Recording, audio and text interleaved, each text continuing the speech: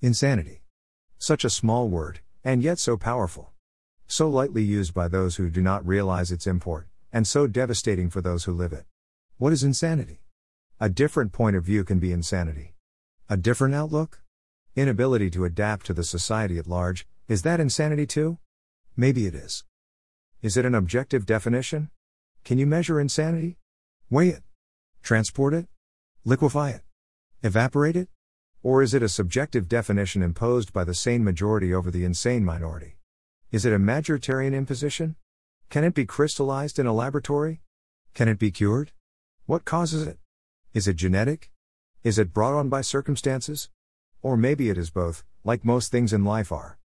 So little is needed for someone to turn. 1 picogram of serotonin or melatonin or dopamine more or less, and you turn insane. These are powerful substances. Stuff made by the gods.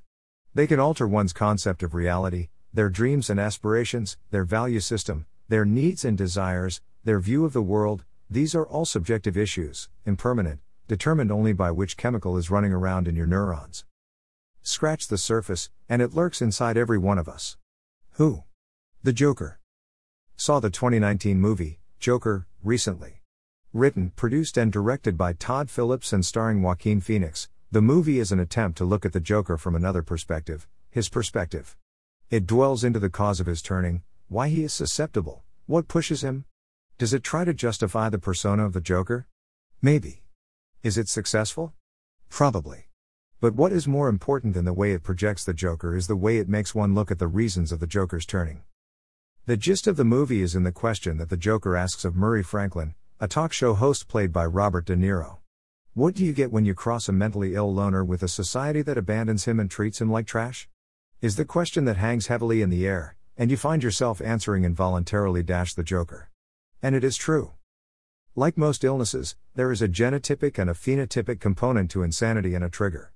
To get lung cancer, for example, one has to be genetically predisposed to cancer, has to smoke day in, day out, and one day, one fine day, that last puff of smoke just triggers it. There you have it, lung cancer or the Joker, take your pick. An amazingly powerful movie, but not for the ones who want to watch the movie for a good laugh.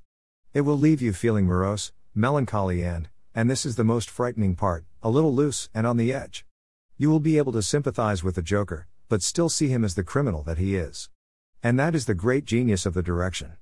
A must-watch movie.